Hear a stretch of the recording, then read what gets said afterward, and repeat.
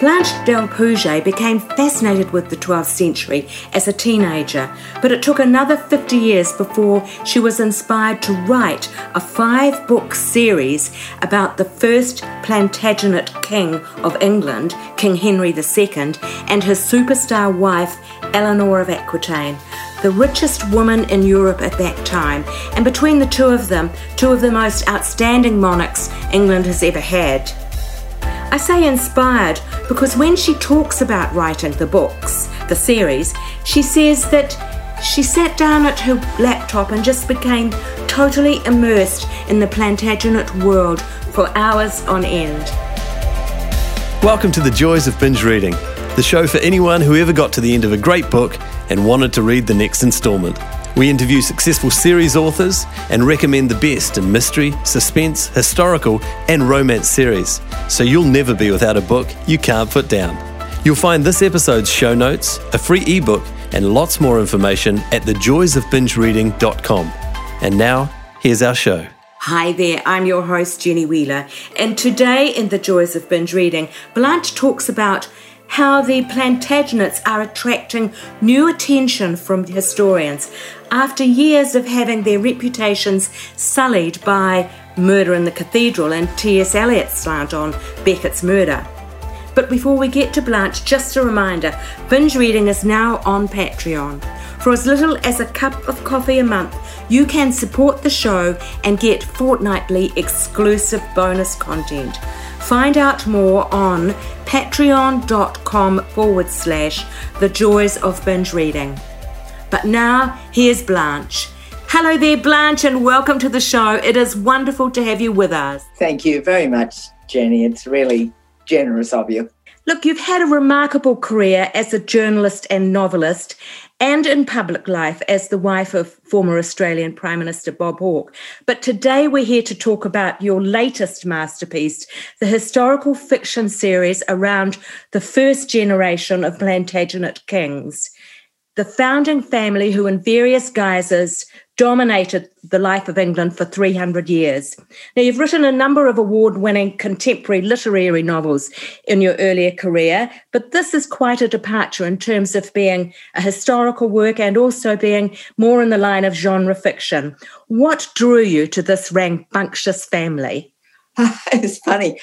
In my late teens, I was absolutely fascinated by the 12th century, and I bought a whole lot of little books about it, which have now disappeared from print, from a tiny little bookshop in a lane in Sydney, and that's also disappeared. All the lanes have been covered over in Sydney, just about.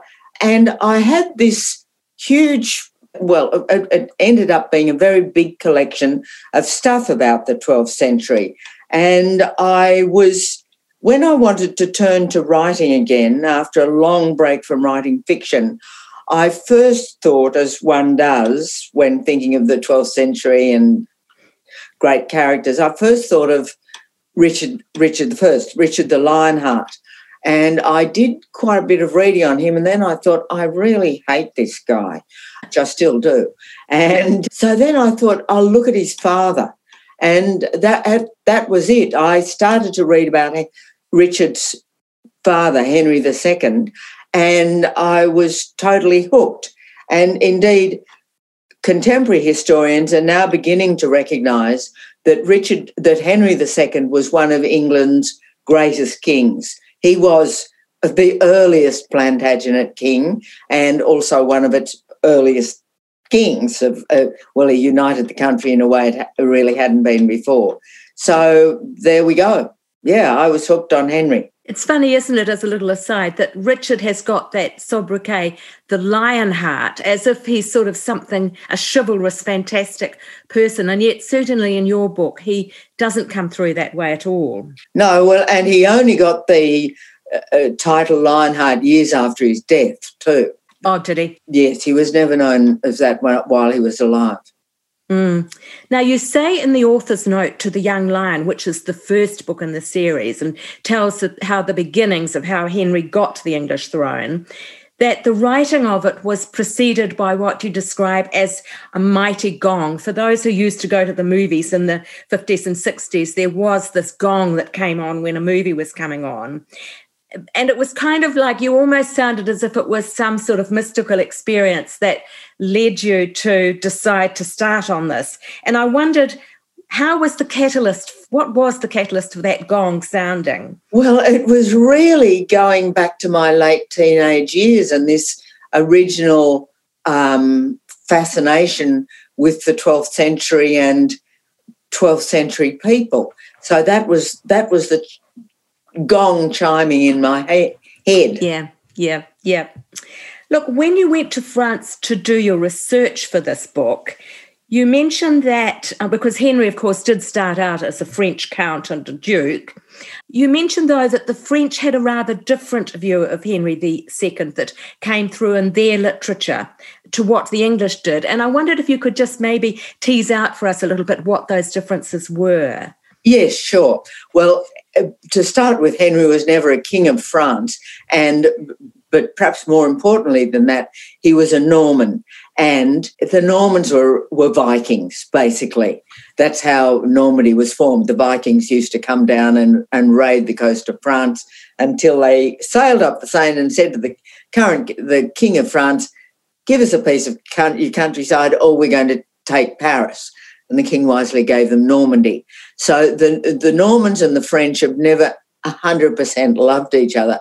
That's one thing. But the other thing is, of course, France is a republic and England is a kingdom, and France is Catholic and England is Anglican, and Henry is, rightly, I'm afraid, in my view, blamed for the murder of Thomas Becket, who is a revered saint among the Catholics. And every week there are busloads of French who go across the Channel to go and see the spot in Canterbury Cathedral where Becket was murdered. So that's really, there's a prejudice among French historians towards Henry. Gosh, it's interesting that pilgrimage to Canterbury should still be going on today, isn't it? Yes, well, he's an important saint. Trinity Sunday, which has been celebrated quite recently, was the date that he made up himself. It was the date he was elevated to be head of Canterbury Cathedral, and he declared it Trinity Sunday, and it's observed ever since by Catholics and some high Anglicans, actually. Yeah. It's fascinating when you see the picture that you present of Becket in this book, that probably if he hadn't have died the way that he did, he would never have become the saint like he has, would he? Oh, never. Indeed, his reputation was, in his lifetime, was not good. He'd been a financier when he was a young man before he went into the church. He never became a priest. He was known as Oily Tom. He was very, very good at finance and at raising money. And he became Henry's chancellor and was an outstanding chancellor. He could get blood out of a stone and did for the king. But then he saw that a better way of advancement, because he didn't come from an aristocratic family, he came from a fairly commonplace family. He saw the way of advancement was through the church, and he vigorously climbed that ladder, which was there for smart young men to climb, and he was certainly very smart, sharp as a whip. Yes. We know that the founding pair of the Plantagenets were Henry II and his wife Eleanor of Aquitaine, and they were both highly gifted monarchs in their own right, I think it would be fair to say. And also their children certainly did not carry on that political savvy that their parents had. And you can't help thinking, if Henry and Eleanor had been better parents, would the whole course of English history be different from what it is now? Well, you can't help think that right now, but let me tell you that back then, monarchs did not raise their own children. In fact, very few of the aristocracy ever did raise their own children in England, or in France for that matter. It was normal when a child was about between 3 and 6 to be sent to another family to be raised. So it wasn't that they weren't bad parents. Parenting just wasn't done that way then. Initially, they had a wet nurse, and then they would be sent to somebody's household. In the case of Henry and Eleanor, they sent their eldest son to Becket to raise as his godchild. So it's not an argument against them as parents. That's great. That's good to know, because none of the sons really shaped up as being a suitable successor to the parents, did they? Well, in a way, although I hate him terribly, Richard the Lionheart did. He was an extraordinarily brave man, but he was foolhardy. He also happened to be 6'4" or 5", we know from his armour.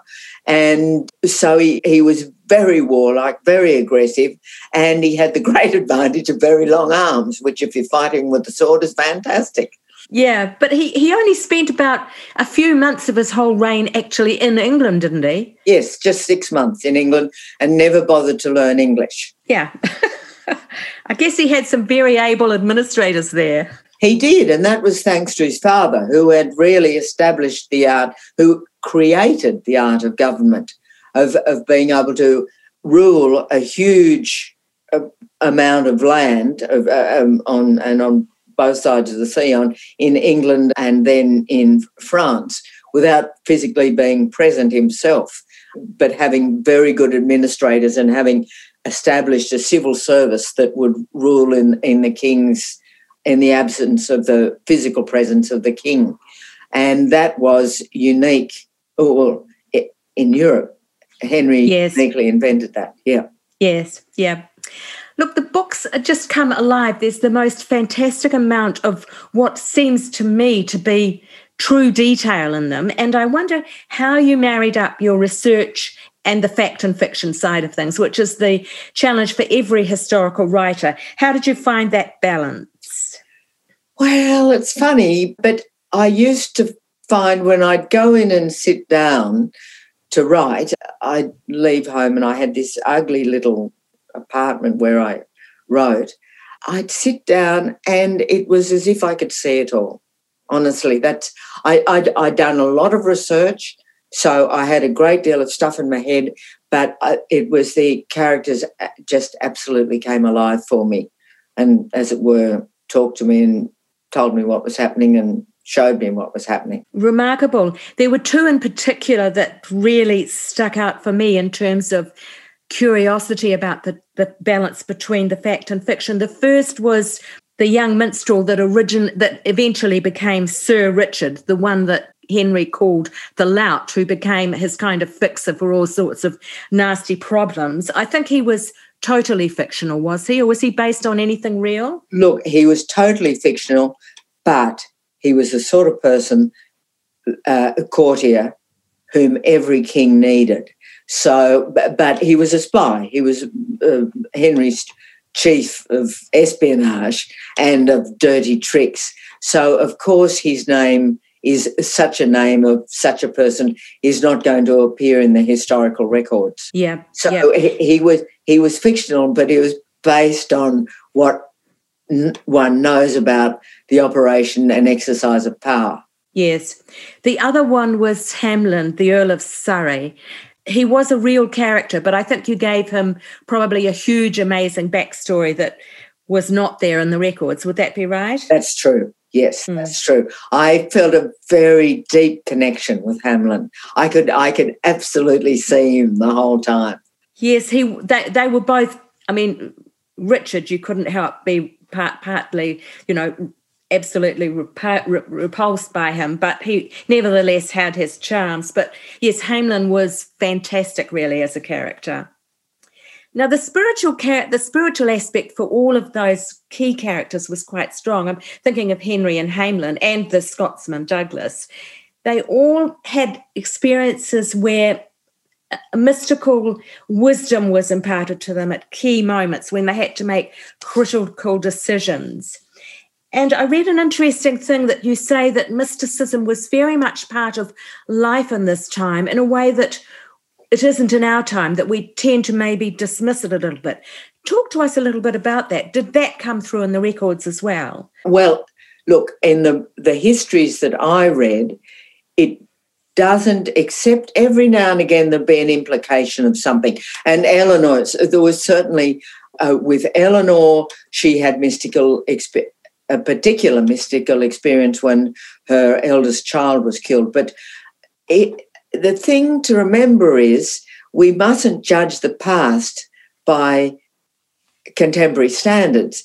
The past really is a different country, and the church and mysticism was integral to their lives, and it's integral to these books, to these stories. They lived it was real to them. Well, for example, relics of saints. Now, they were taken absolutely seriously, and indeed they did a lot of the time cure illnesses and arrange marriages and do all sorts of things that people prayed to them to do. But you must remember that placebos, right now in the 21st century, a placebo will have 30% chance of success, although it's made of nothing, in curing an illness. So I see that those, and we seem to have we've got a mystical belief in science and placebos somehow. So really that's the point I'm making there. Yes. And you've remarked that you have quite a strong spiritual practice yourself, and I wondered if you would be comfortable telling us a little bit more about that aspect of your life.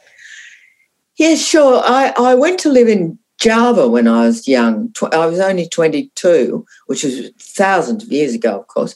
And if there was one adjective that you would apply to the Javanese back then, it was that they were mystical. And so I had my first adult experience of mysticism when I was 22, when I spent a lot of time with Javanese mystics. And that led me, when I was 28, to start meditating. And since then I've meditated on and off for up until now, another 1,000 years. So I guess I'm very familiar with mystical things. So my own spiritual experience comes through. I would call myself a Christian, but I don't go to any church, but I'm still an absolute Christian. And when I meditate, it is through what I would call the Christ, what other people, and it's not the sort of Christ that actually described in the Bible. It's an energy. So yeah. I suppose I've just confused you more. No, I thought you were going to say it's not the Christ they talk about in the Bible about in the US. Well, that too. Absolutely. Look, you had a lot happening in your private life over this period that you've been writing these 5 books. I think probably some of that time Bob's health was declining and you were helping him through his final years. And also then towards the end, you had the personal challenge of breast cancer, possibly when you were finishing the last book, The Cubs Roar. And I wondered if these books had become some sort of an escape for you, or were they particularly hard to finish under those circumstances? Look, they weren't hard to finish because, as you would know, and any fiction writer knows, it's not that you have to. People say, where do you get the discipline for writing? You don't need the discipline. You're so motivated to do it. It's such a pleasure. It's to go into another world. So, yes, indeed, I used to, in Bob's final years, I used to go off to work very happily, to not to escape from him in any way, because we adored each other so much. But he had a carer, and he was usually still asleep when I went to work. And then I'd have 5 wonderful hours back in the 12th century, and then I'd get in my car and drive into the 21st. And yes, yep. That's how it worked. Yes. Turning away from talking about the specific books to your wider career, Henry and Eleanor obviously were preoccupied by this idea of legacy, building a monarchy, but who succeeded them and how they were going to be viewed was obviously important to them. I wondered how important a sense of legacy was to you and what hopes you had to leave what sort of legacy, if it does mean something to you.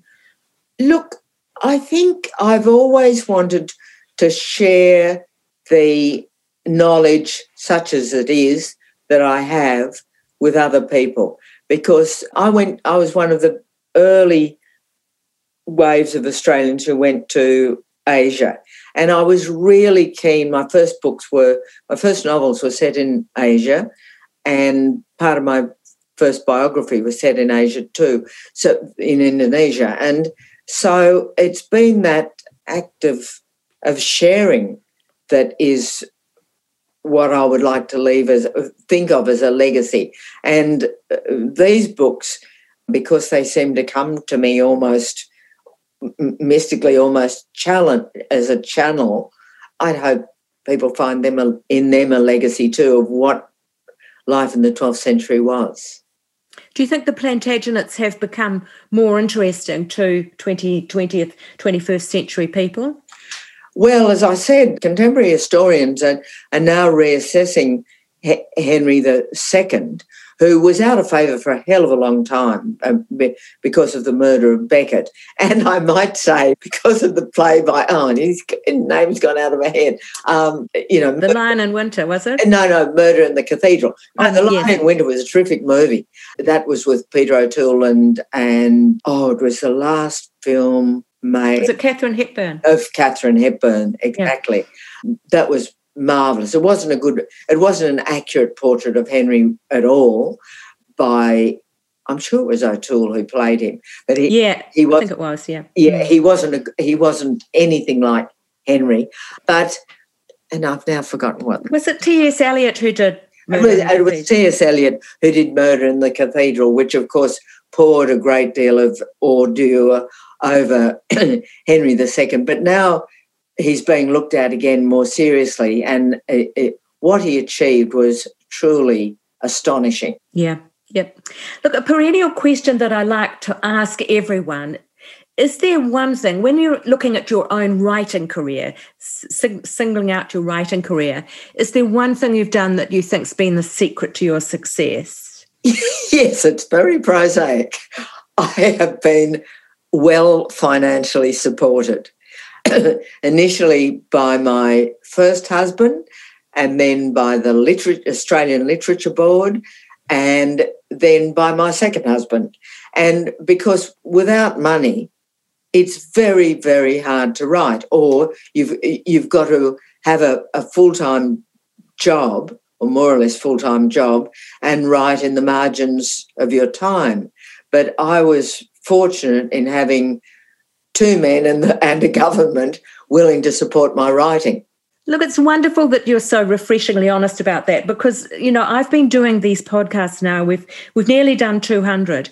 And if the one thing I've picked up over that time, although we never really talk directly about money, is how many of these authors who are writing terrific books, and some of them are, get onto the New York Times bestseller list, but most of them are not really making a decent living out of it. And I saw a stat the other day that 98% of the fiction books published by trad publishers sell less than 5,000 copies. Now, you can't make a living on that, can you? No, you cannot.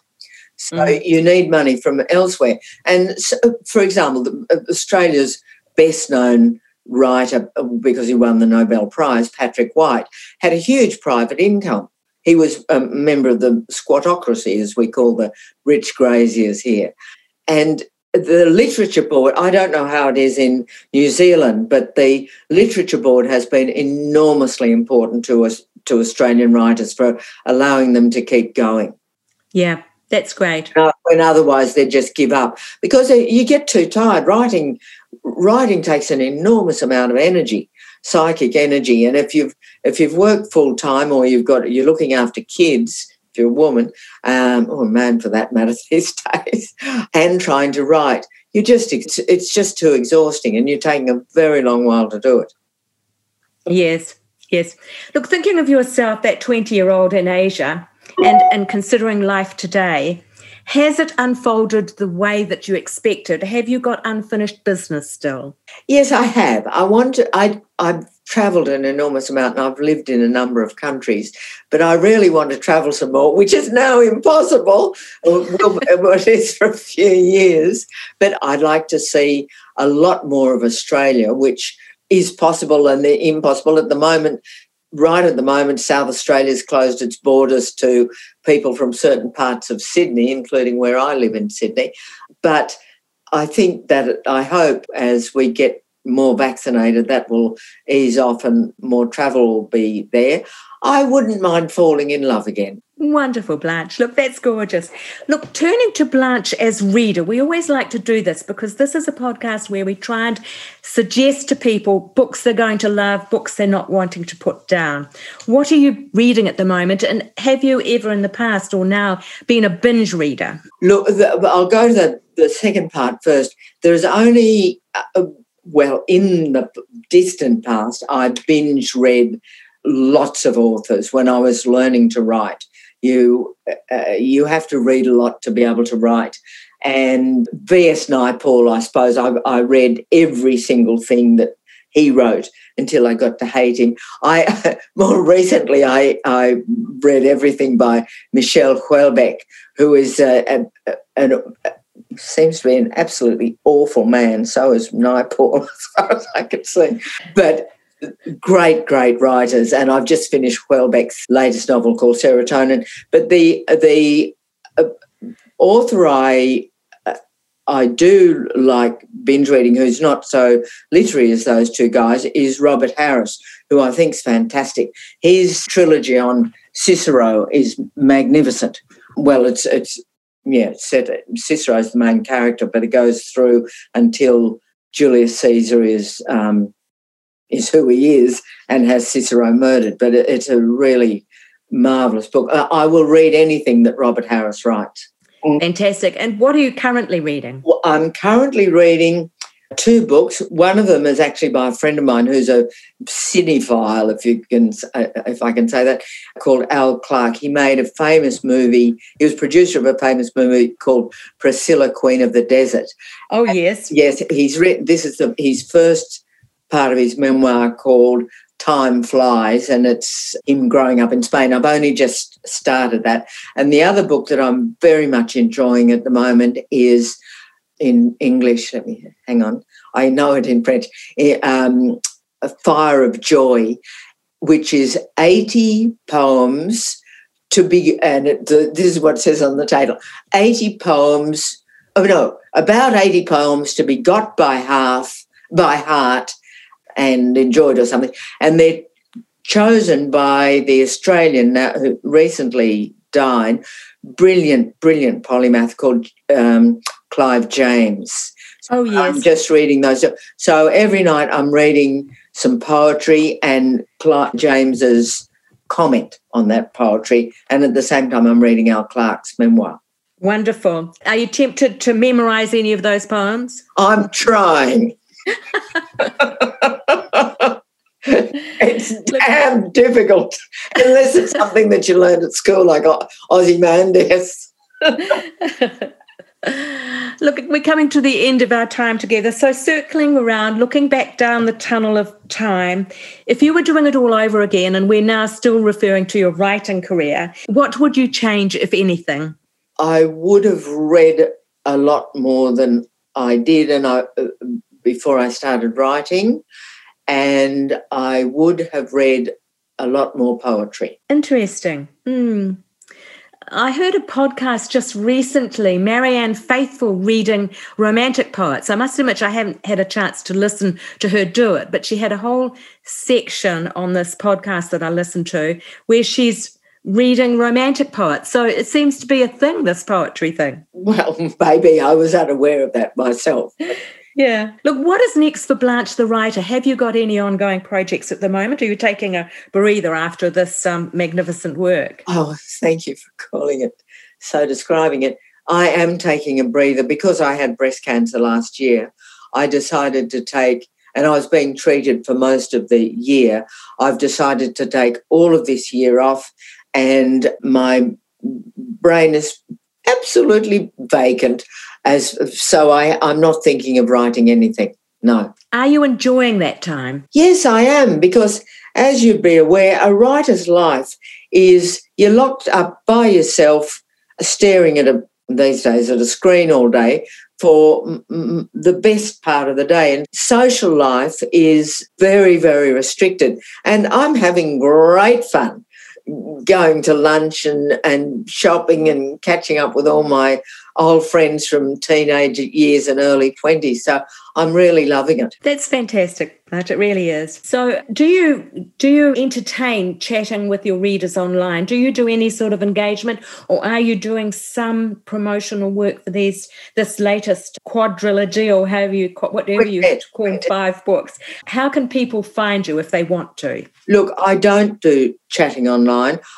When social media first entered the universe, I had a good look at it and I thought, that is not for me. I'm going nowhere near it. So all I do is emails, and people can email me and I'll email them back, or they can write to me and I'll write back. But I don't do chatting online. I don't do blogs or any of that sort of thing. It seriously doesn't appeal to me. The thing is, Jenny, I was in the public eye a great deal. I was also for years trolled before social media, and so it absolutely put me off. I can totally understand that, actually. Yeah. That's lovely. That's wonderful. Well, look, thank you so much for being with us today. I really salute you with that the 5-book series. It's fantastic. Thank you, Jenny. I'm most grateful. Thanks for listening to the Joys of Binge Reading podcast.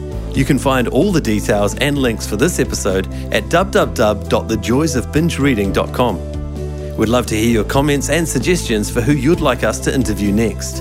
And if you enjoyed the show, take a moment to subscribe on iTunes or a similar provider so you won't miss out on future guests.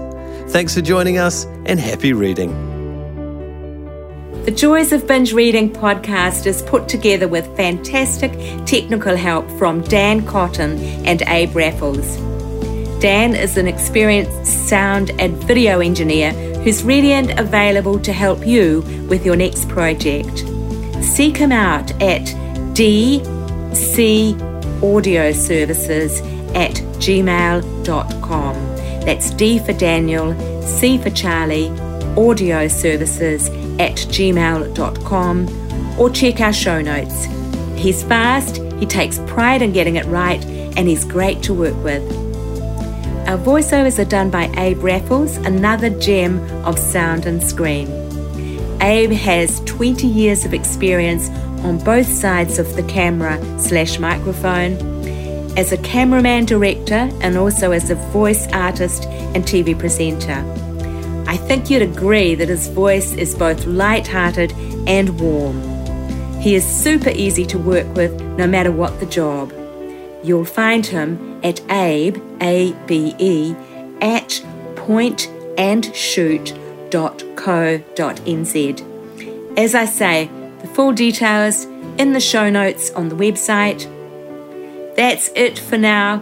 Thanks for listening. Hopefully see you next week. Bye.